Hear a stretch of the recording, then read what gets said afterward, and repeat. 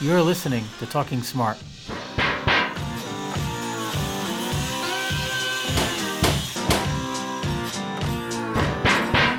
The official podcast of the International Association of Sheet Metal, Air, Rail, and Transportation Workers.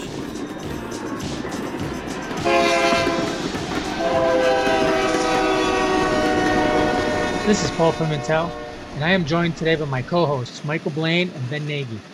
As we have done for the past year, we are recording remotely due to the pandemic.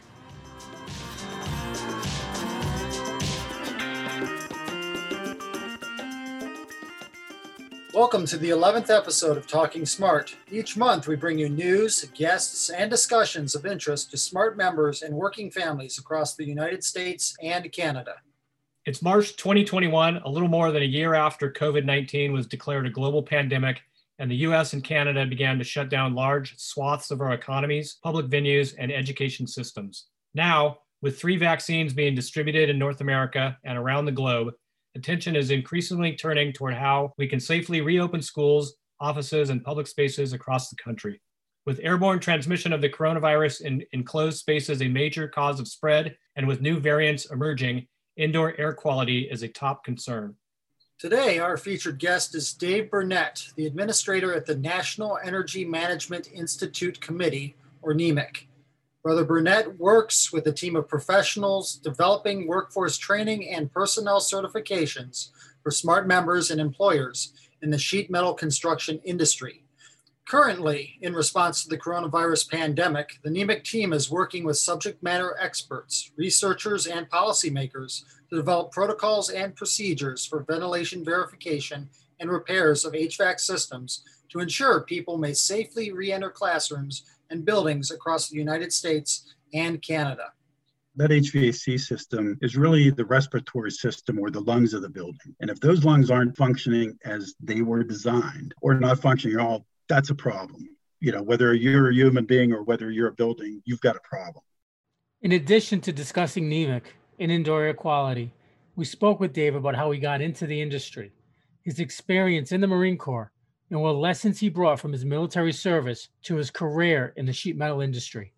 I learned self-confidence coming from the Marine Corps, but I learned about unionism from those union meetings as a young apprentice. It's really what molded me to keep going and do what I do. In addition, listen for the open mic segment with General President Joseph Sellers at the end of this episode.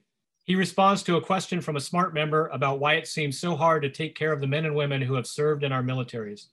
Our Smart Heroes program, along with Helmets to Hard Hats in Canada and the United States, has helped thousands of men and women of our armed services transition from service to civilian life.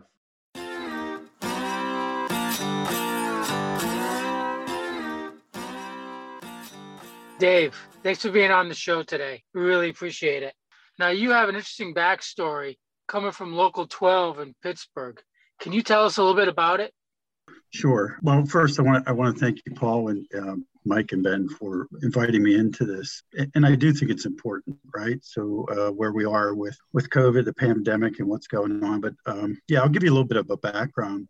So I did a 4-year apprenticeship program in Pittsburgh, graduated out of that. And a lot of my work was kind of throughout the spectrum of sheet metal. I worked shop, field, and spent a lot of time in the planning departments. So, through that period, I also stayed involved as a volunteer with the local union, as an apprentice, but also as a young journey person. And through that, I got to know people and understand the organization a little bit better. And ultimately, I was encouraged to apply for a position with the local union leadership as a street organizer, a staff organizer, I guess. So we ran the youth program, did some covert and overt organizing, salting, if you know what that is, and prevailing wage enforcement, stuff like that. So after a few years of that, I went up and became a union representative, went through an election, lost the election, but ultimately came back, won an election, and worked as a rep for collective bargaining agreements for our members in manufacturing and building trades. So those two sectors are pretty different, but I enjoyed working both. Then ultimately was elected to business manager, financial secretary, treasurer.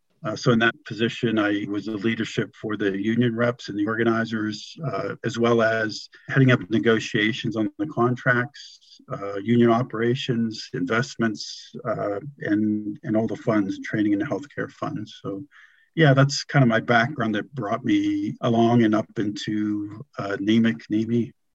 So Dave, indoor air quality is a hot topic right now across North America as we try to get out of the pandemic. Can you tell us a little bit about what SMART has been doing to raise awareness around this issue? Sure. I mean, just to start off with, I would say the SMART leadership has really been at the forefront of indoor air quality for years, long before the pandemic. So to go back to that, the predecessor of SMART was the Sheet Metal Workers International. And that labor management team between the sheet metal workers and the contractors, which is SMACNA, they created a fund that became the NEMIC Fund, which is the National Energy Management Institute Committee. So the purpose of that fund is really to identify trends in the industry, new technology, and it really drilled in and focused on energy conservation, indoor air quality, energy efficiency, and energy management. And they looked at the whole lifespan of the building, right? They looked at from the fabrication to the installation to the testing of the systems, the inspection, the maintenance service. So anything that dealt with the HVAC system, as well as the building envelope or the architectural, the waterproofing of that building. Just about every piece of a building, when you start dissecting it, it has sheet metal workers pulled into that for training and personnel certifications. So currently what the SMART leadership is doing is they're speaking with President Biden's COVID response team, also with members of Congress and dealing with nationwide organizations such as, the American Federation of Teachers or the National Education Association. Their interest is in their workers and the students that their members help educate. So really what we're doing is making sure all those entities understand the importance to assess a building's mechanical system prior to any occupancy or reentry, and really make sure that those systems are focused on mitigating the spread of COVID and keeping the occupants of the building safe. Dave, let me ask you this. Can you tell us how has that been received by those different groups, the Biden administration, the teachers unions, and members of Congress when you've had those discussions? Is there anything you can tell us about that? Yeah, so I think anytime that, you come into problem solve, right, and you're giving your perspective, I think there's usually a relationship building piece to this where they have to come together as a team, right? You have to trust each other in what you're saying. So I can imagine if somebody's listening to me talk, they're going to think, well, he's positioning his answers and his responses to benefit his organization, right? Or himself. So everybody comes into a conversation with a piece of ownership. So I think a big part of dealing with these entities and organizations is, first of all, building relationships. And I think that's what's happening. They're realizing the value that the sheet metal workers bring, the knowledge and expertise of the craftsmen and women, the contractors. And although, everybody's in it to make a profit, right? There is a sincere concern for protecting the citizens of our country, of the world, of this pandemic. Hi, Dave. Ben Nagy here. Can you tell us a little bit about what NEMI is and then what it does for the listeners of this podcast? A lot of confusion comes when people hear NEMI and then they hear NEMIC and they go, well, what's the difference, right? So NEMI is a corporation. So the name is really NEMIC. NEMI Inc. is shortened for NEMI, National Energy Management Institute. So it works through a grant. It's funded through a grant from NEMIC, the funding organization. But NEMI has a little more latitude, right? It works with training supervisors, but it also reaches a little bit further. And what we do, we found that implementing our certifications is getting to that end user, right? And authorities that have jurisdiction. So I'm talking about, say, code officials or fire marshals or architects and engineers. So we also train them, right? We provide training to firefighters, building owners, school board members, architects, engineers, design professionals. And those courses are really designed not to teach them how to do our trade, but it's to teach them to identify what a certified individual what they should expect from them. So when somebody comes in to work on their system, whether it's to assess and adjust their HVAC system or to inspect their fire life safety systems, they need to know what that individual should know. So if I come in with my credentials and say, hey, I'm going to do this inspection or adjust your system, you should know as a building owner what is right and what is wrong, and that this individual has a level of competency and proficiency to perform that work. So it's really teaching the public and really marketing our certifications directly to that end user or the authority having jurisdiction. So with that being said, the NEMIC arm really still does the research and the investigation of what new technology is developing, but they also develop the certifications to certify technicians and contractors and supervisors. Under NEMIC umbrella, we have a group of subject matter experts that we're always pulling from the actual industry. So we have contractors that are performing this work, engineers that are involved in it, technicians, supervisors that are actually in the field working in this industry, that we pull them in and we have them help build our certifications. And that's how we do it. You're listening to Talking Smart. Mobilize, organize, unionize. Do you have story ideas or have a question for the General President or union leadership? Call us toll-free at 844-984-0947 with your questions or ideas. Once again, 844-984-0947.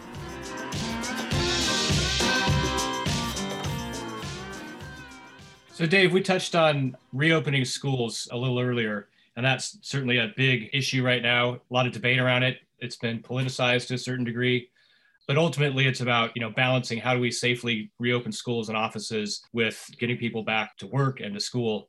So how important is indoor air quality to all of this, and especially retrofitting or upgrading air handling equipment so we can safely reopen schools and offices and help us get out of this pandemic? It's important, right? I can't even say that it's very important, but important is important, right? So the highest level you can get is where it's at. So I look at it this way, right? When I talk to somebody that's not an engineer or heavily involved in systems and technology, and I say, look, if you look at a building and the mechanical system in there, and specifically the air system, the HVAC system, heating, ventilation, and air conditioning, look at it like as if it's an individual, a human being, and you say, look, that HVAC system is really the respiratory system or the lungs of the building. And if those lungs aren't functioning as they were designed or not functioning at all, that's a problem. Whether you're a human being or whether you're a building, you've got a problem. So, the focus is, how are you intaking that air into the building? How are you exhausting the air? Because think about it, you don't want to be pushing your exhaust of a building, contaminated air, out in close proximity to the intake. You want to have that separate. So, you're looking at the intake, the exhaust. How do you condition the air? Do you cool it? Do you heat it? And how do you clean it? What's the rate of filtration and how well are you cleaning it? And then how are you distributing that air through the building, through zones or in a complete total building envelope? How's that functioning? So all of that's critical to the building and to the building being healthy for the occupants. So if I look at it maybe in a better, more obvious example, it would be, think of wherever your air is moving through that ductwork or your building, that instead of just blowing clean air, it's blowing smoke and you can see it, right? So you can see that and you can smell that smoke. You can easily identify that smoke is an irritant to your lungs and it's a hazard to your health. So with COVID, with a virus, right, you can't see that. But when you feel that air moving, just think, hey, if you could see it, it would be pushing out through like smoke. So it's important that any protocols for building reentry include adequate standards for that HVAC system and to have regular or continuous indoor air quality monitoring. So it's not like, well, you set the system today and walk away from it. You have to monitor that system with the technology we have out there to make sure that air is adequate and clean. So it's important. So this idea of air quality, it also affects areas where there are a lot of people circulating through. So for instance, the nation's transportation network. What are some locations beyond just, say, a schoolhouse or a medical facility that we might also be looking for improvements in indoor air quality? That's a pretty good question, right? We've been looking at this with the smart leadership. So NEMIC has been brought on to a lot of strategic planning teams with SMART. The way that we looked at this, and we also feed back to our contractors, right, of what type of work they're familiar with doing. Really what we look at, let's say with transportation stations. So you have, Union Station or any bus depot, train depot, airport, anywhere where people congregate. They end up going through the detector system or whatever it is, and they set into a waiting area. All of that is high probability or possibility, I guess, of contamination or transfer of contamination between the individuals. And, that's all affected by airflow when it comes to HVAC or mechanical systems. So even think about if you're in the subway, the metro in Washington, D.C., right? If you're standing on that platform and that rail car comes rolling through there, you feel that wind coming through there. That's a little bit hard to control, but I'm sure that being a sheet metal worker, I'd put up some perforated plate so to slow or baffle that airflow, so I'm not getting some type of touch contamination or air contamination of that air moving across that platform. But it's on all those settings, right? You go into airplanes, for instance, they've got a pretty good HVAC system that cycles that air out on a pretty steady basis, continuous basis of change out of air. The same needs to be paid attention to on passenger buses. The same standard needs to apply to rail cars. You have people in close proximity to each other. You have doors opening, closing, airflow moving, and you can try to contain that with, I would guess, right? I'm not an engineer, but I would guess, look, a lot of baffles for directing airflow, better filtration, more filtration through certain areas. There's a lot of talk around this, and I believe SMART leadership has also been talking to some of the carriers and their engineering departments about how do we approach this and make it as safe as possible. So Dave, with increased awareness of the importance of indoor air quality during the pandemic, do you think that there's new and growing opportunities for our members to get additional work just because so much is being said and written and discussed about the importance of indoor air quality? And really, that's probably going to have a lasting effect once we're really out of the pandemic, right? For additional work. Right. I think we're already at the top of that, right? And I look at it because at the beginning of this, sheet metal workers were considered essential workers, and they are, right? When it comes to, again, the respiratory system of a building, the HVAC mechanical system of a building, that's important. You're in a classification as an essential worker if you are skilled and certified in doing this type of work. So that's the contractors, our members. So I think you can extend this, just kind of pushing out what's an opportunity like this look like, what would it develop? And this didn't come out of us sitting here talking today. This is through a lot of discussion on these strategic teams that we're doing and the contractors that we work with as subject matter experts. And one of the things that came up was, hey, should we be looking at some type of health report card for a building, much like you may see inspections done on elevators or sprinkler systems in buildings or fire extinguishers. You see the little inspection badge. Maybe we should have a report card for the building that says, hey, this building has undergone a ventilation assessment check and filtration. And so you're looking at that report card to be visible and to have that inspection done, like, I don't know, whatever that is, 6 months every year, whatever, but that report should be either recognized in the lobby of the building or available online so people could be looking at it. And it provides, I think, that opportunity for our members, our contractors to engage to make sure that that standard's met. And again, that becomes that opportunity for increased visibility to be performing this work. And quite honestly, just performing that inspection is going to identify deficiencies, which then open up work opportunities to correct those deficiencies or retrofit or improve the energy efficiency of a building. So I think it definitely does open up opportunities in our industry. As well, I shouldn't leave out the TD, right? I mean, it's also that should be available for rail cars or bus. I mean, you should be able to know the transportation you're taking or the facility you're walking into has some standard that has been met that has been done by qualified people and it's functioning properly. Yeah, great. Sounds like a lot of additional hours. Right.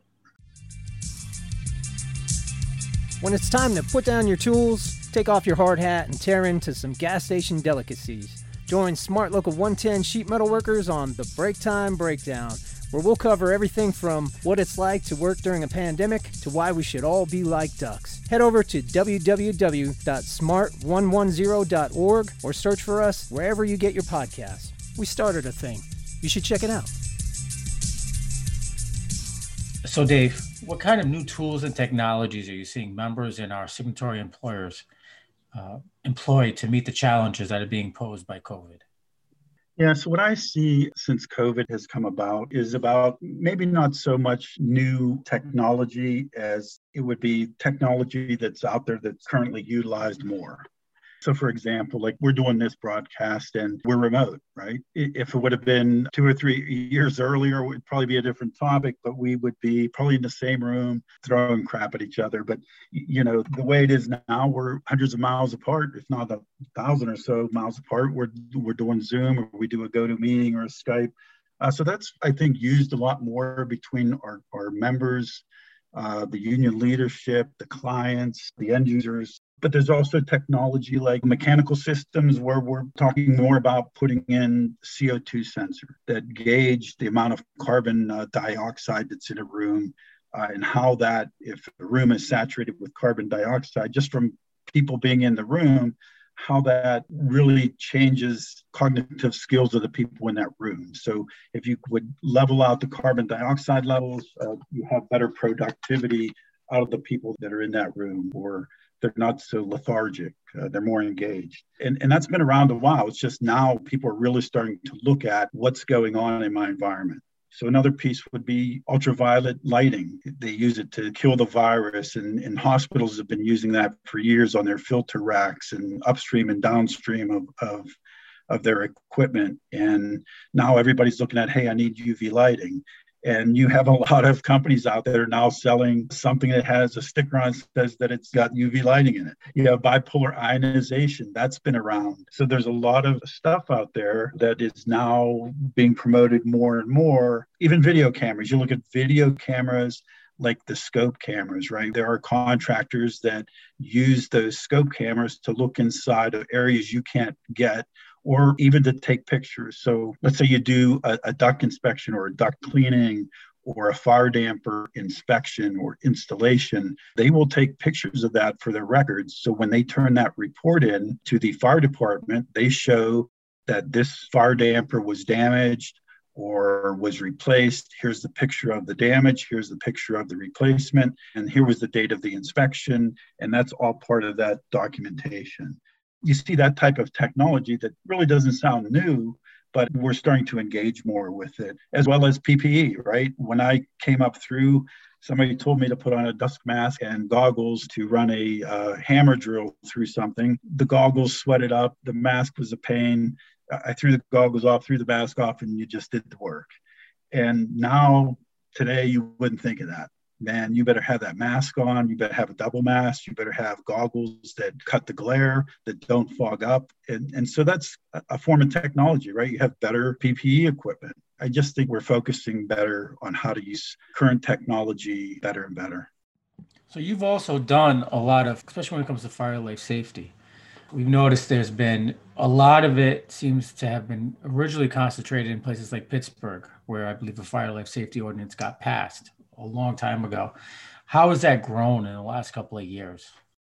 The best success that we're having with this is really the engagement we have with the employers and seeing that this as a steady stream of revenue for them because fire damper installation has been going on for a long time. I've put it in, and that was before we ever got into inspecting and testing. And where we've gone with NEMIC is we really started to pursue the inspecting and testing. So you can get on a cycle where, hey, in hospitals, they're inspected every 6 years. In other buildings, they're inspected every 3 or 4 years. And you have smoke control systems that have to be inspected every year. So there's a cycle of inspections that have to take place. And you have to have trained and certified individuals that are ANSI accredited, which basically is saying your certification has taken a third-party entity such as the American National Standards Institute,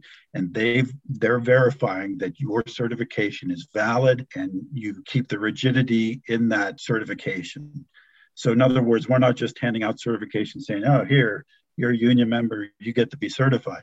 Look, you have to pass that test and you have to be knowledgeable of those systems and you own it. So if you go out there and do not perform to our standard, we will take your certification away from you and you will not be available or allowed to do that work as a certified technician or a contractor if that's the case. Really, the expansion with this is I think the contractors have become more engaged with us as subject matter experts. They see it as a revenue driver, and it's also a stepping stone.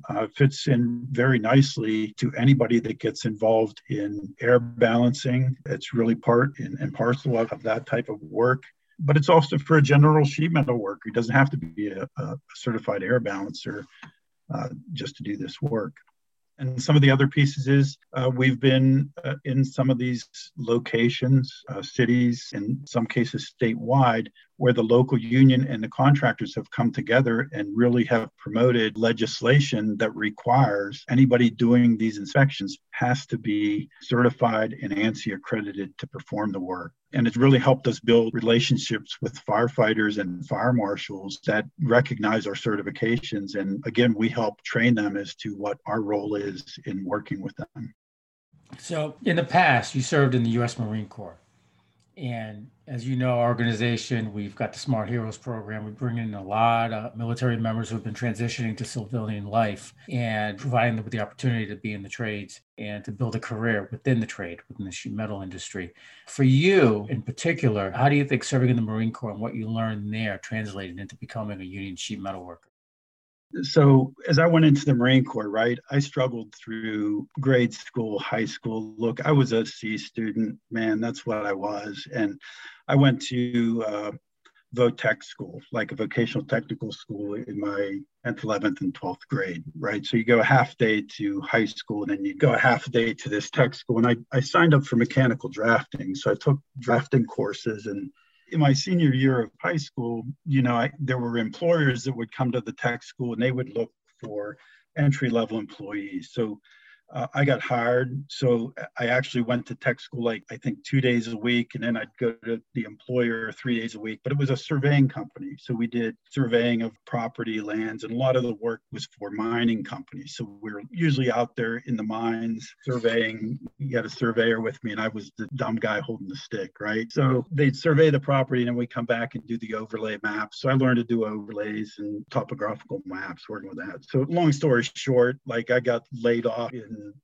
October, November, right after I graduated high school. And look, I was a family of 6 kids and my dad was a steel worker and there was no way I could go to college, have him pay for that. Because look, I didn't know that you could apply for scholarships or grants or whatever. Not that I qualify, but so there's no way I'm going to ask my dad to pay for that and then probably flunk out, right? And then get my ass kicked by my dad. So I just couldn't do that. So I thought, you know what?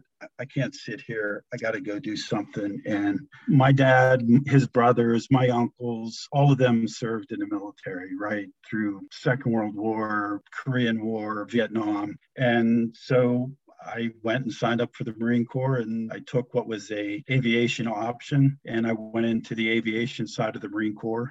Which if you talk to any Marines, they'd say you were swinging with the wing, growing your hair and smoking dope. It was the soft side of the Marine Corps, right? You weren't a grunt. You weren't a force recon. You weren't a combat Marine. You were basically on an airfield working with jets.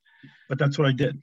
And to top it off, I ended up being based in Hawaii for 3 years, and we deployed to the Philippines. So it was sunshine the whole time.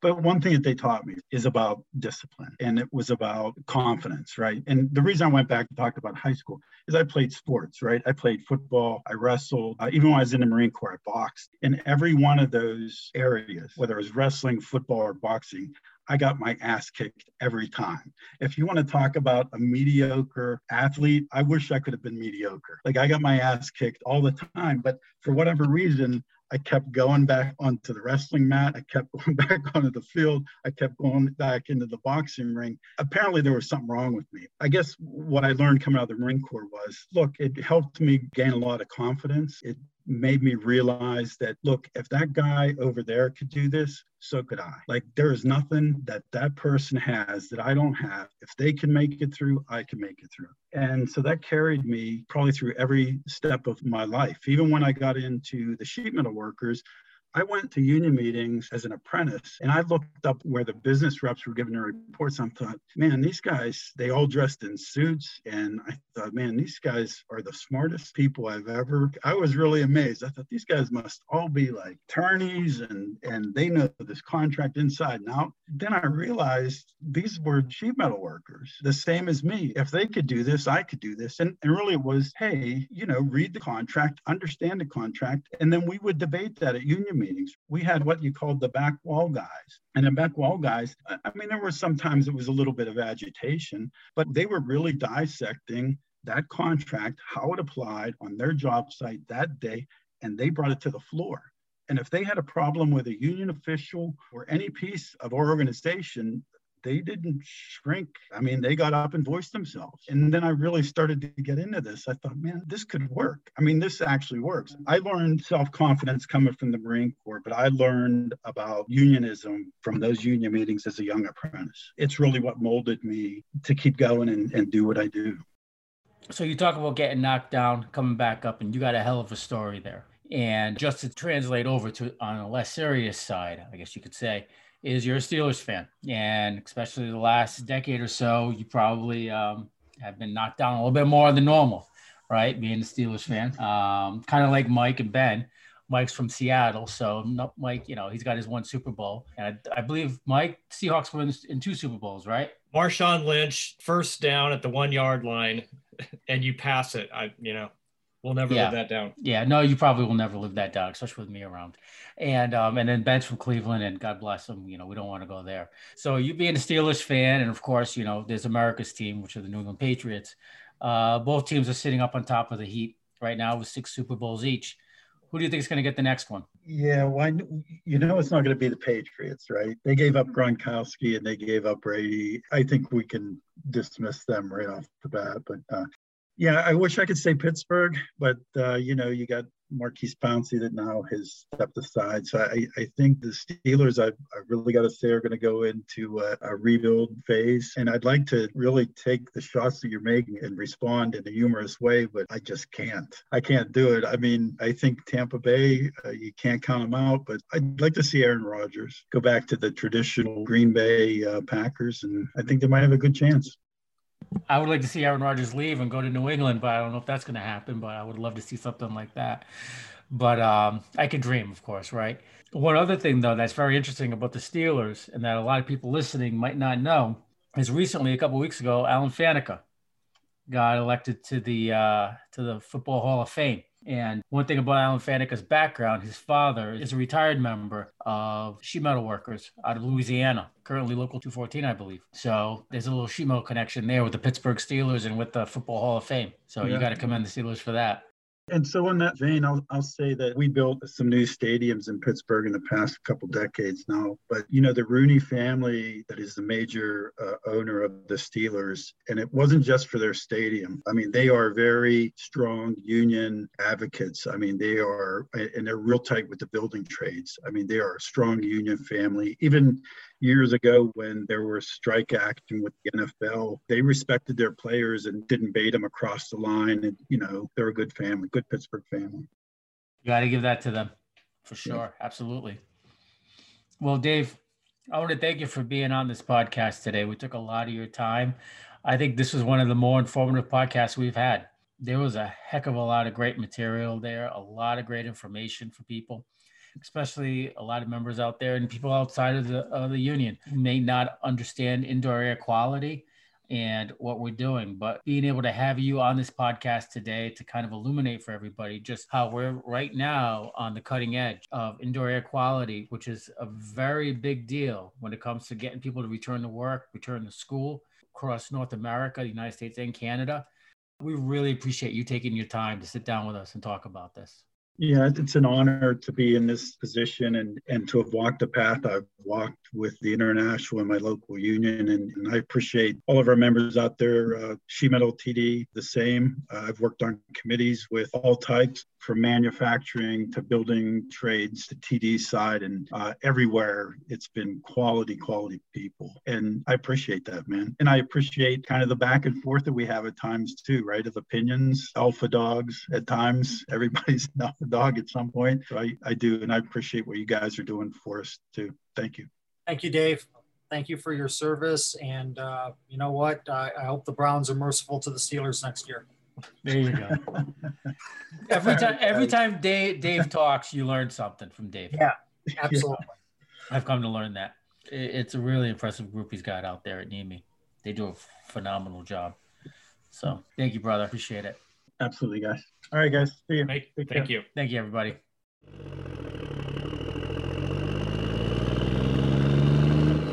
Smart Transportation Division has launched a safety condition report on the TD website for all members to report potentially dangerous conditions on their properties.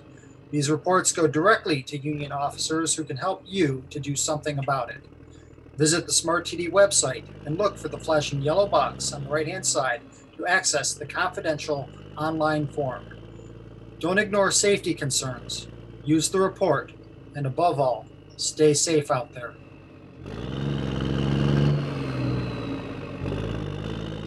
This next segment is the open mic segment, where we have a question and answer session with General President Joseph Sellers. General President Sellers, welcome back to the show. Thank you, Paul, Mike, and Ben. I appreciate the opportunity. I also appreciate the members continuing to send in questions and bring this segment of the open mic into our podcast. Thank you. As you know and are aware, we have a lot of members who are veterans who have served in both nations, in the United States and in Canada. Warren Hartman, a member of Smart Sheet Metal Workers Local 218 in Illinois, posed this question online through our Facebook page. Why is it so hard to take care of the proud people who served in our military first? Is that really too much to ask for? Rant over.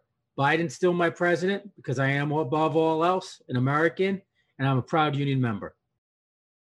Thank you, Warren, for that question. But first and foremost, I want to thank our active military women and men. So many of our National Guard has been deployed due to domestic terrorism over the last several months. I'd like to thank our veterans. I thank you for your service, and we greatly appreciate the sacrifices that you and your family have bestowed upon us as both countries. We at SMART take great pride in supporting our women and men in service. Our veterans, both in the United States and Canada, SMART is proud to have a member who serves as the longest serving member of the Department of Labor's Veterans Advisory Committee, responsible for service members transitioning from military to a career. We also have a member on the Veterans Affairs Education Committee, which guides policy assisting veterans. We at SMART have many veterans, including our Transportation Division President, Jeremy Ferguson, who is implementing and collecting information about veteran services so that we can honor and recognize our service men and women. Our Smart Heroes program, along with Helmets to Hard Hats in Canada and the United States, has helped thousands of men and women of our armed services transition from service to civilian life. SMART's assisting them with finding good paying careers within the union industry, within the union sheet metal industry. In fact, Helmets to Hard Hats, SMART has been very involved and has helped over 36,000 successful transitions into a building trade union. The sheet metal industry, through every JATC, through our Smart Heroes program, are directly linked to the Helmets to Hard Hats program. to identify and reach every military member who is looking to transition into the trades.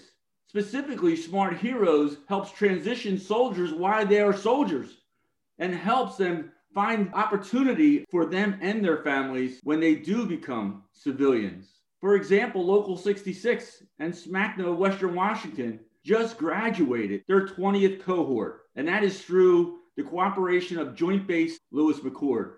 Local 9 and SMACNA of Colorado is now up and running, and they are also graduating cohorts through their program and their area. Just this past January, ITI received the program report from the Department of Army.